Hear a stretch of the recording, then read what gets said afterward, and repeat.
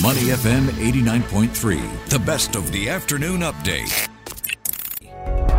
Money in the Market on Money FM 89.3.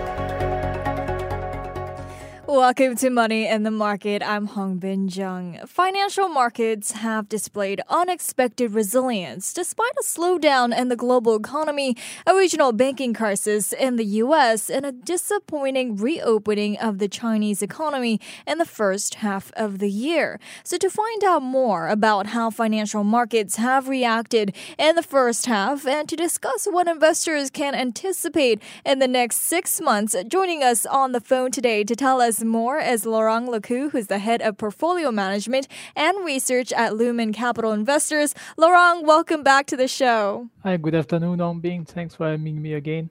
Thank you for joining me again. So, it seems like during the first half of the year, we've seen continuous inflation, geopolitical tensions, and of course, that banking crisis that has, all moved markets. But the month of June seemed like it ended on a good note. How would you describe financial markets in the first half of the year? Well, I think that 2022 was very challenging for all investors. So they were looking for a positive narrative. The AI narrative emerged as this narrative, which is not new, in fact. And then from March onwards, we saw an improvement in terms of liquidity conditions in the US. So this helped to boost financial markets. Okay.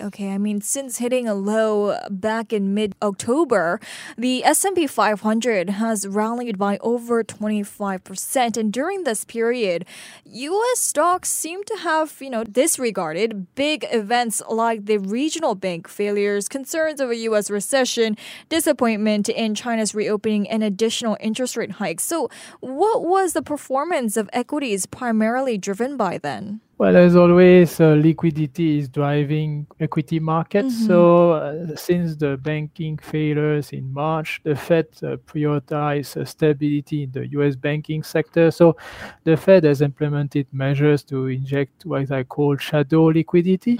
So we had this initiative, including the bank term funding program and also the use of the reverse repo program to refill the Treasury general account to stabilize financial markets. Okay. You just mentioned shadow liquidity. Maybe for our listeners here who aren't really aware of what shadow liquidity is, can you help us explain more? Well, so before the debt ceiling was lifted, the Fed used the liquidity that was in the Treasury general account. It's like the deposit account of the US government. So this is injecting liquidity. And thereafter, since the debt ceiling has been lifted, in fact, we have used liquidity from the reverse repo program. So these are liquidities parked at the Fed by the US banks to finance the increasing deficit of the US government. So all in all, we have seen this liquidity injection. Even in the meantime, the Fed still tells us that it's doing a quantitative tightening.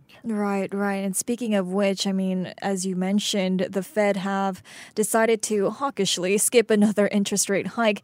How did that impact equity markets? Well, I think that there's clearly two policies here in terms of interest rate. The Fed remains very hawkish because it's still committed to fight inflation and to bring back inflation to the 2% target. So I think we will see at least 25 or even maybe 50 basis point interest rate hike until the end of the year. And on the other hand, as I said, the Fed doesn't want the US banking sector to collapse. So it's using this shadow liquidity to keep the banks alive. Okay. And of course, this, skipping of the interest rate hike was quite hawkish because the US Fed officials, they say there are more interest rate hikes in store because inflation still remains high above the 2% target. So, Laurent, what's next for the US economy then? Well, I think that the US economy is an environment of more structural inflation. There's the issue of the demographic changes that impacts supply of labor.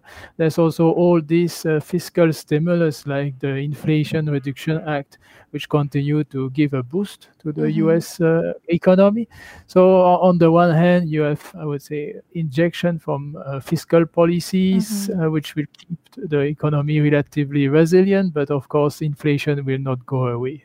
Okay. And there's still expectations that a pause in Fed rate hikes could benefit risk assets, but are there any challenges that could turn the tides for further market rally due to the current economic conditions? I mean, what factors could affect the market seeing a further rally?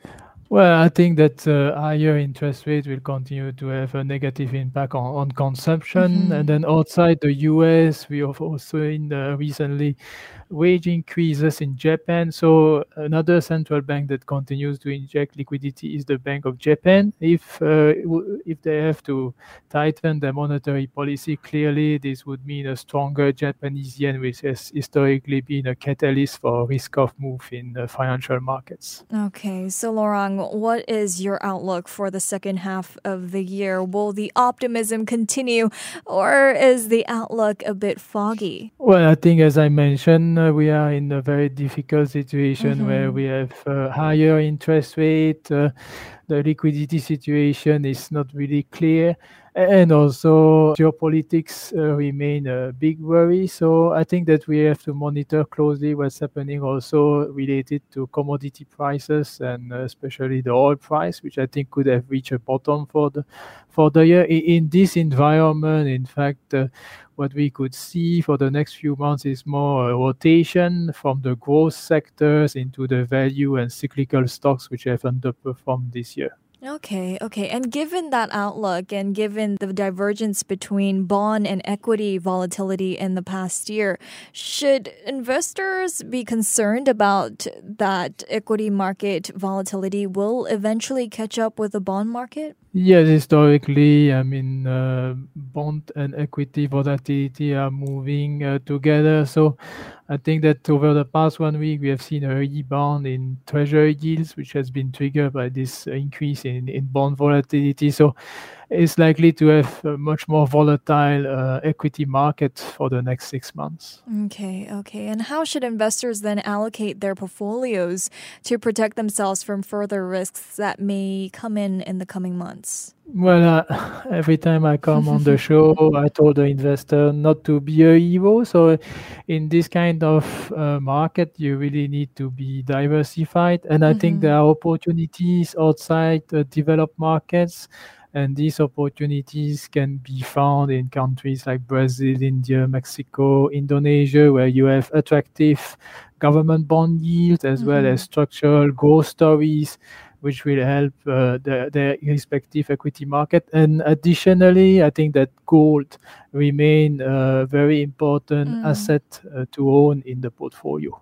Okay, I see. Well, Laurent, before we let you go, what else should investors be looking out for in the coming months? Well, as I said, geopolitical tension has been kind of out of the radar of financial markets. This is likely to get worse before it gets better. So I think that this will also trigger volatility, and investors must be very mindful when they invest and still continue to look at dollar cost averaging as a way to accumulate exposure to these structural thematics.